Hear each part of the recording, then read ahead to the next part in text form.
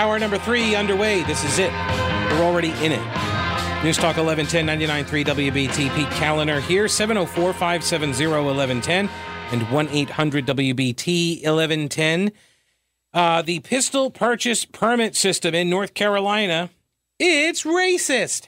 And actually, it was Jim Crow era law, which is weird because the people who are always so hyper vigilant to let us know where all the Jim Crow laws are and the Jim Crow inspired laws and Jim Crow era laws, like all of that.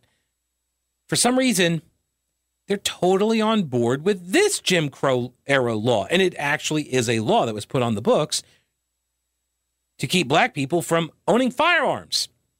So, lest they be able to defend themselves from the Klan. Seriously, like that's what the pistol purchase permit system was about. And nowadays, Democrats prefer to use it to keep guns out of the hands of, well, if you look at the statistics, it actually still is black people. Isn't that amazing? It still is. Some things never change, you Democrats, you crazy old Democrats. So I do find this interesting, and the only reason it comes up again is because the super smart set over at WRAL's parent company, Capital Broadcasting Company, decided to do an editorial. WRAL, I mentioned this the other day. They are the Raleigh-based television station. This was Jesse Helms' TV station, and I suspect they're trying to sort of excise that history somewhat, and so that's why they went and hired a fellow by the name of Seth Efron. And I think he's been in a couple movies as well. Isn't that? Yeah, like 30 going on. Anyway, he used to be the comms guy. He was a reporter first, of course, and then he became a comms guy for former governors Bev Perdue and Mike Easley, both Democrats. He then got hired on to be the mouthpiece for Jim Goodman, who is the owner of Capital Broadcasting Company that owns WRAL. And so they keep cranking out these editorial pieces because for some reason, we all need to know what the owner of WRAL thinks about stuff. Oh, and newsflash, he's a liberal Democrat. So can you guess what kind of guy he hired? Well, obviously he hired a Democrat. So can you guess what kind of opinions are being pushed out of the WRAL editorial department, which we are to believe, they told us that the news coverage is never informed or influenced or biased at all by the editorial positions or the people that take them.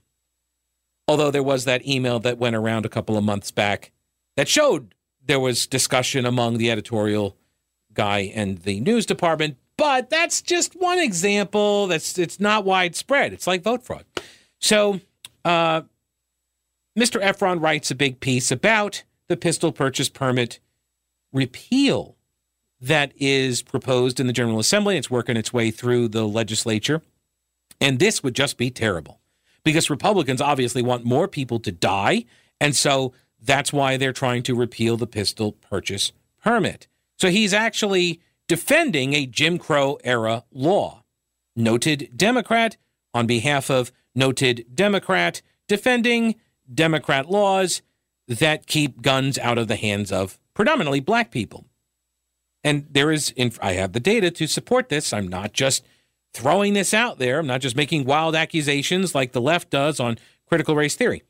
State Senator Chuck Edwards, a Henderson County Republican, that's Henderson County, right there next to Buncombe County and on the state border with South Carolina. Chuck Edwards, he actually is the senator who won the seat after Tom Apodaca, who was a longtime shot caller out west. So Chuck Edwards is now in that seat. And he says, it has been brought to my attention some sheriffs were slowing the issuance of the permits simply because they do not want to allow citizens their Second Amendment rights. Edwards says that the National Instant Criminal Background Check System is adequate. And what Mr. Efron says is that this is idle chatter and hearsay. It's not reality or facts. Or is it? Or is it? I asked this question because the North State Journal has a story about a lawsuit that has been filed against our very own sheriff here in Mecklenburg County over the delay of issuing pistol permits. So for folks who don't know how this system works, which I understand basically describes like all Democrats and every gun control activist, I understand that. So the way the system works here is that if you want to purchase a firearm, not a rifle, but a handgun, you got to go to the sheriff's office. You got to give them $5, $5 whole dollars, and you have to ask, please, sir, can I purchase a firearm? And you have to do it like that. It's in the law. I don't make the law. It's in the law. No, I'm kidding about that part. But you go there, you give them $5, and you get a shiny permit. If the sheriff thinks that you are of good moral character and you are a good citizen in good standing. It's completely nebulous, right? Now, the sheriff and various sheriffs can do whatever they want. They could run a background check on you, or maybe they say, oh, you know what? I know Pete. He's okay by me. Yeah, he's in my neighborhood. He would never hurt a fly. He's totally fine. Whatever. Some sheriffs have a more streamlined process or something where they take that out of your hands, but some do not. And so the sheriff gets to make this call, whether you get this piece of paper that says you can purchase one whole firearm with this piece of paper. And by the way, if you have a concealed carry permit, you don't need those papers anymore. You've got the permit, which is way more rigorous to go through. It's a much more rigorous process to go through and takes a lot longer. The sheriff's offices have been accused of slow rolling those as well. And then you just use your concealed carry card, and that is your permit to purchase the handguns. Right? So this system is only for handguns too. Only for handguns. If you want a rifle, you don't need the pistol purchase permit. Otherwise, it wouldn't be called a pistol purchase permit, right? For obvious reasons. So now there is a lawsuit, though, that has been filed against Mecklenburg County. This is from A.P. Dillon, our friend A.P. Dillon at the North State Journal. Multiple firearms advocacy groups, along with several individuals, have filed a lawsuit against Mecklenburg County Sheriff Gary McFadden for his refusal to issue pistol purchase permits and concealed handgun permits in a timely manner as is required by North Carolina state law. There's one group called Grassroots North Carolina and another group called Gun Owners of America, and they're the main plaintiffs in this case. They're asking for a preliminary injunction against McFadden. The complaint lists 3 individual plaintiffs who are residents of Mecklenburg County. There is Rights Watch International, located in North Carolina, and Gun Owners Foundation, located in Virginia. They are also listed in the suit. The days of sheriffs obstructing North Carolina citizens from exercising their right to keep and bear arms under the United States Constitution and North Carolina Constitution are over, said Grassroots North Carolina President Paul Vallone. The suit alleges that McFadden's office was taking up to 6 months to schedule appointments for permits and up to an additional 6 months to process permit applications. By the way, here's just a piece of advice. If you're going to go out and get one permit, you're going to spend the $5 and get a permit, you might as well bring 25 and get 5. Just do it at once. Do it all at once. Get a whole bunch extra. Not that I'm saying you need to go out and use them, but if you do and something happens and you're like, oh, somebody's looking to sell a firearm at a gun show and you're like, oh, I want to buy that, and you don't have to now go back and get another permit. You'll have a couple. You'll have, 4 left over. So you can then just present that at the time. And by the way, for folks who are listening, for Democrats and gun control activists who don't know anything about guns, when you buy guns at gun shows, like virtually everybody at the gun show is an FFL. And they're going to require you to present some sort of proof that you can buy the gun. Right? They're going to run you through NICS. They're going to do that stuff because they don't want to lose their license.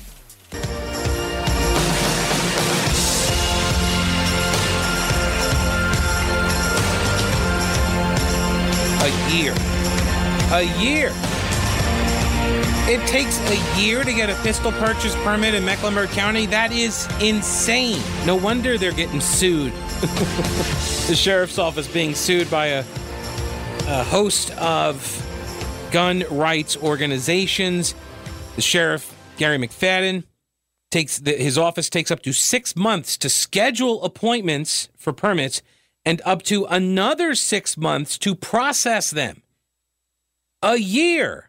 Like, I think I might want to purchase a gun in 2022. I should start the paperwork now. Really? No, I know. It's all because of COVID. COVID's the reason why nobody can do anything anymore, right? That's the reason why. Give me a break. COVID is an excuse. COVID is a cover. COVID is just the justification that people use to do the thing that they wanted to do anyway. Man, I would really love to not work for 2 years. Oh, guess what? I can do that now because of COVID. Man, I would really like to not pay my rent. Oh, guess what? I can do that now because of COVID.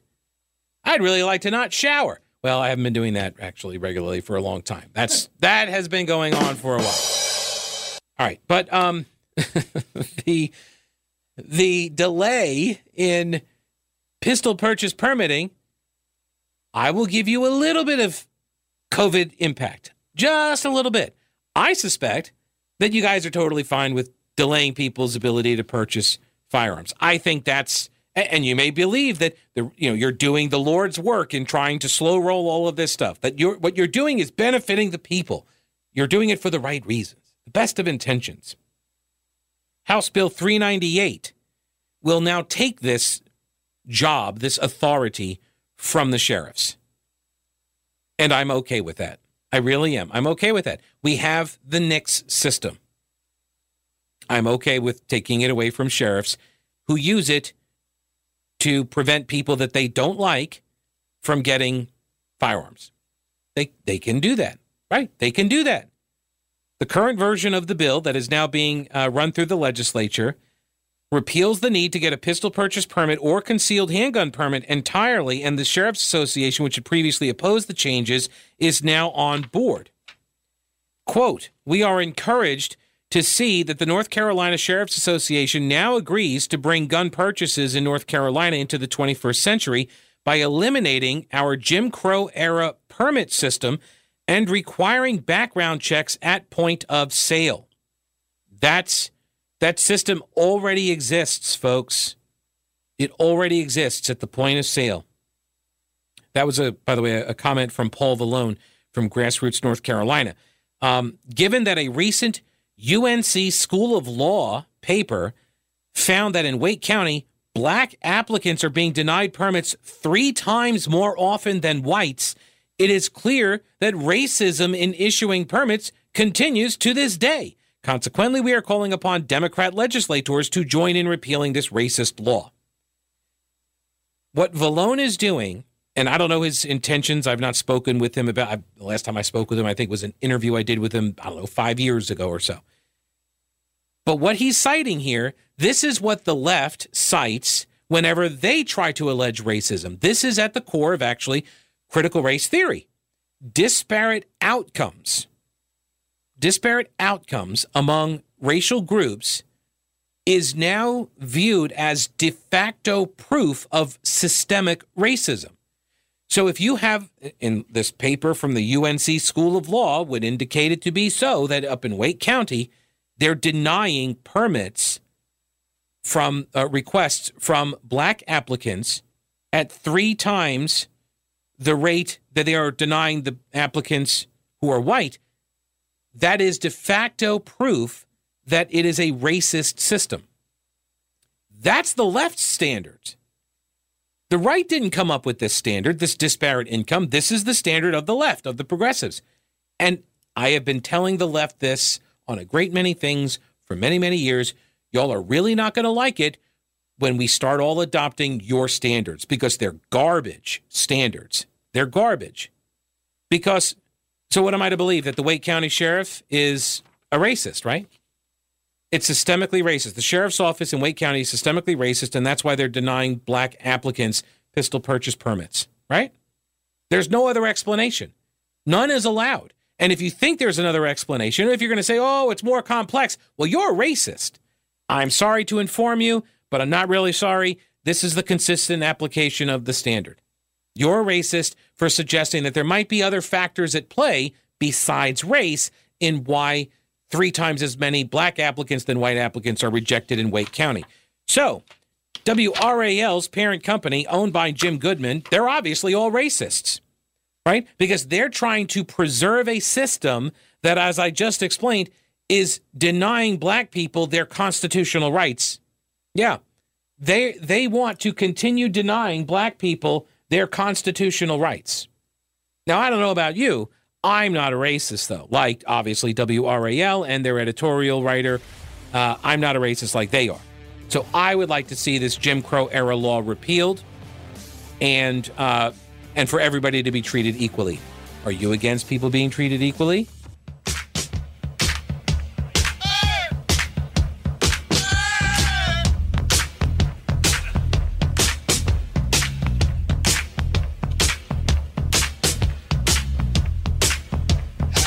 All right, so I got some good news, and I got some bad news. What do you want to hear first? Good news. Good news? All right, good news. This is not my new intro. No, I'm kidding. The good news is Andrew Cuomo has had his international Emmy taken back. He has lost his Emmy. Did you know he won an Emmy? I did not. Yeah. For what? For, if I recall correctly, it was for his COVID briefings that were televised. Oh, I thought you were playing your rim shot. No, that's true. The statement here from the Academy of Television Arts and Sciences, quote, the International Academy announced today that in light of the New York Attorney General's report and Andrew Cuomo's subsequent resignation as governor, it is rescinding his special 2020 International Emmy Award. His name and any reference to his receiving the award will be eliminated from International Academy materials going forward. Indeed. Right down the memory hole. So sorry.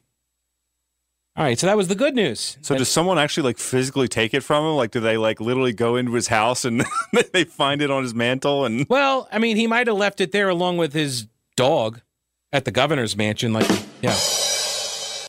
Did you hear that? He left his dog at the governor's mansion. He what? He left his dog behind. He did? Mm-hmm. Captain is the dog's name. What is it with like Biden and Cuomo? Like, what is it with these Democrat executive office holders that they named their dogs ranks, you know? It's a thing. It has to be formal. Yeah. I don't even remember. Because I think Biden's, doesn't he have like Major and somebody else? Anyway, so that was the good news. That they went to the governor's mansion to feed the dog that he left behind, and then they swiped the Emmy back from him. And they memory hold it. So they don't want anything to do with it. We don't want anybody to ever know that we ever gave this man an Emmy, even though they did. They did.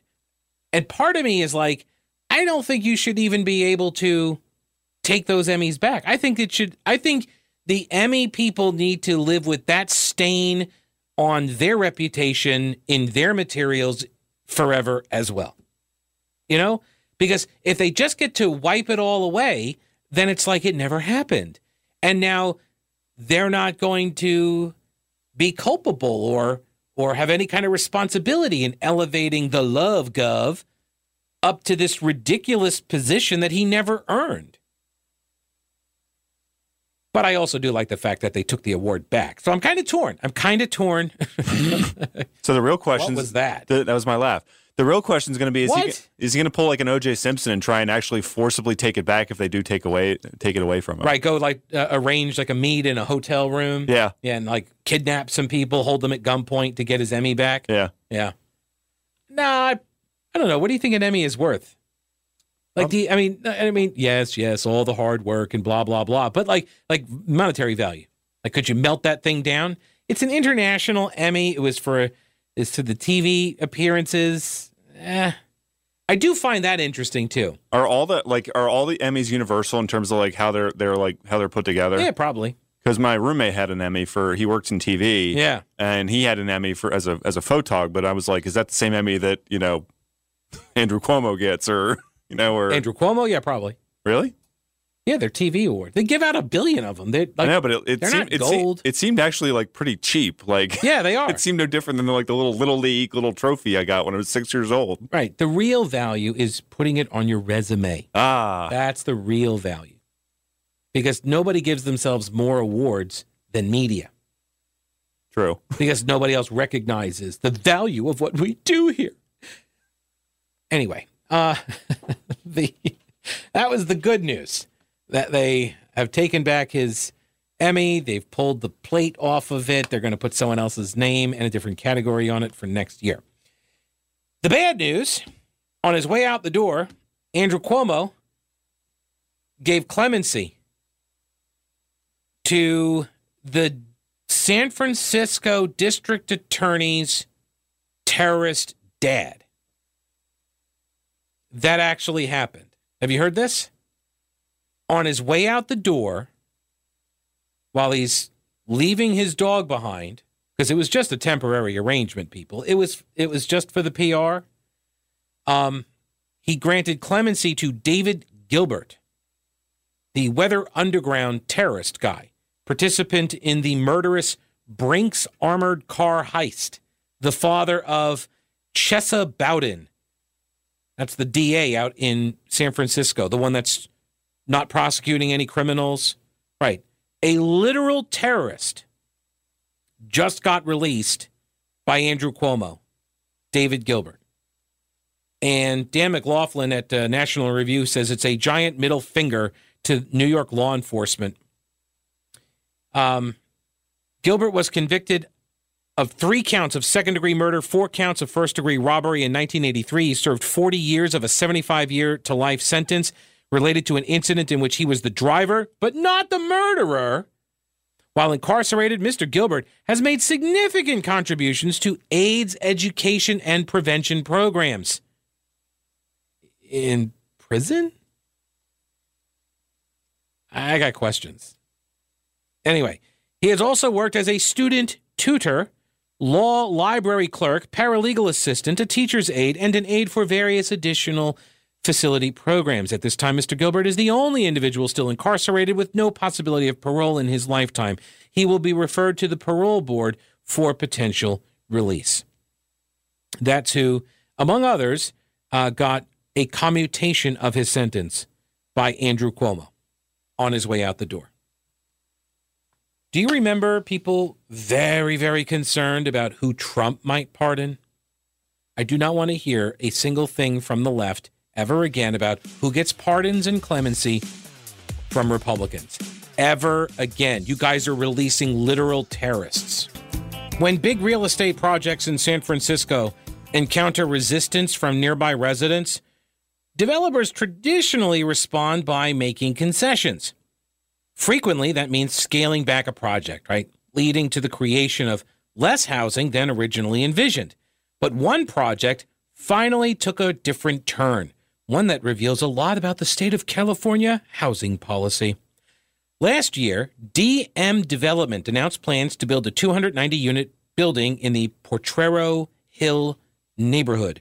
The project was within walking distance of tech giants like Airbnb and Uber, and it featured dorm-style units that could be perfect for young single tech workers. Potrero Hill residents demanded that the project, though, be scaled back, perhaps reduced even from 7 stories down to 6. What's up with that? Oh, one whole story, you're going to knock off one floor, and you're like, yes, we won that round. 6 to 7 stories, really? Okay. So what did the developer do? They added 10 stories on top of it. No, I'm sorry. They added 4 on top of it to make it a 10-story building. They said, oh, really? The building just got taller. That's what they said. Instead of bending to the neighbors' wishes and dropping the height of the project, DM Development went the opposite direction, increasing the proposed 80-foot building to 120 feet, raising the original number of units from 290 up to 450. That, according to the San Francisco Chronicle's J.K. Deneen. DM Development CEO Mark McDonald said he submitted the bigger plan after, quote, it was abundantly clear to us that the neighbors were not supportive of the lower scale project. He said if we had gotten support for the original plan, we would have kept going down that path. But you didn't want that plan, so you're getting this one. Which, this is, by the way, why San Francisco is like the hellscape it is. Right? You've got this class of people, like nobody can afford to live there because they cap all the buildings at a certain height in order to protect the nature, the community aesthetic that we have going on here in San Francisco. We don't want any taller buildings. And, well, you don't have taller buildings, which means you don't have people living in taller buildings. And so now you've constrained the supply of housing, which then forces the price up. And that's why it costs, I think the last estimate I saw was somewhere in the neighborhood of like $14 billion for a studio apartment. I think that's roughly accurate. California Senate Bill 35 apparently became law. It was legislation to boost housing construction in the state by limiting the authority of local governments over development projects. The legislation ultimately did become law, which is why DM Development was able to ignore community opposition in Potrero Hill. And according to Timothy Lee, the author of the piece at fullstackeconomics.com, he says that this has stripped local residents of input into some real estate projects. A growing number of people think that excessive local influence over housing projects is a big economic problem. Yes, it is, actually. In recent decades, California's thriving economy has generated rising demand for housing, but legal restrictions on housing, including laws that give local activists outsized influence, have prevented real estate developers from keeping up with that demand. As a result, rents and home prices in San Francisco have soared far above the national average. The people who live right near a proposed development care a lot about it. Think about this. This makes sense, right? You live right next door to a development, you're going to care a lot about that development. But people who don't live next door, they're not going to care. And they're not going to come down and say, I am here to forcefully say I am ambivalent about this project. Do what you want, right? They're not going to show up at your development meetings or your city council meetings, right? So what happens? The anti-growth progressives, they prevent, and it's actually not just progressives, they fill out most of the ranks of the folks like this. But I have seen this sentiment expressed on both sides of the political aisle. And usually it has to do with how close is this project to your house. That's usually what this comes down to, right? And it means that the loudest voices, this activist population, they have the most amount of influence. Legal restrictions on housing have prevented real estate developers from keeping up with the demand. And so every project in a modern city, though, is located near somebody. And so almost every effort to increase housing supply attracts opposition. Meanwhile, you got a lot of voters that may favor construction of more housing in general, right? Few of them, though, care enough to go to the planning meetings for any kind of specific project. So elected officials end up with a skewed impression of public opinion, believing that every project is less popular than it really might be. As a result, even though more development would be good for almost everybody, we don't get very much of it. And this brings us to the NIMBYs, the Not In My Backyard. That's what it stands for, Not In My Backyard crowd. NIMBYs. They're homeowners. They tend to be affluent and eligible for AARP membership. They are parochial and obsessed with potential shortages of parking. This is always... I ran into, oops, I'm sorry, I just hit the microphone there. I apologize, very unprofessional. But this has always been one of the funny things for me whenever you start talking about development in like your center, here in Charlotte, Center City development. You get people that complain about parking, right? And they're like, the parking is terrible. Why are they doing development there? There's no parking. Parking is terrible, which, by the way, traffic and parking is what you always will complain about as a resident of a city. It's parking and traffic. You're just not going to be, because traffic is us, right? We are traffic. When I get in my car, I become traffic, right? I've got a uniform and everything. And you're not going to be able to separate those two issues from city life. That's part of city life. But it always struck me that the people who complain the loudest about there being no parking are people who then say they never go downtown because it's too dangerous or it's too filled with traffic or I don't care to go there. I got everything I need in my neighborhood, right? They don't go down there, but they complain about not being able to go down there. But if they could go down there more easily, they still wouldn't. For better or worse, a recognizable villain is the NIMBYs. And having a recognizable villain is an effective way to overcome the collective action problem inherent in political organizing. NIMBY activists have been hampering housing development and driving up housing prices for long enough that a lot of people are getting pretty fed up with it. So when the YIMBY-minded people, the yes in my backyard people, when they read about what happened in San Francisco, they don't see a monstrosity. I've looked at the building. I mean, it's a big square. It's on the city block, and so it's a big square, and it's got some architectural features, but yeah. But by the way, part of that is if you want nicer looking buildings, then, incentivize nicer looking buildings. Incentivize, and by that I mean deregulate some of this stuff and make it easier to build so people have more money to put into the aesthetic exterior work, right? If they want to. You're not going to see, you don't see a lot of the aesthetically pleasing types of buildings so much nowadays as you used to, 100 years ago. A lot of those buildings are classic now, but some of them, when they were built at the time, got a lot of opposition. I am an all of the above kind of guy. I want more variety. I want more architectural variety. But what do I know, right? Just the radio guy. Brett Winterble's up next. Stick around. News Talk 1110, 99.3 WBT. That's it for the show. Thanks for listening. We'll see you tomorrow. Don't break anything while I'm gone.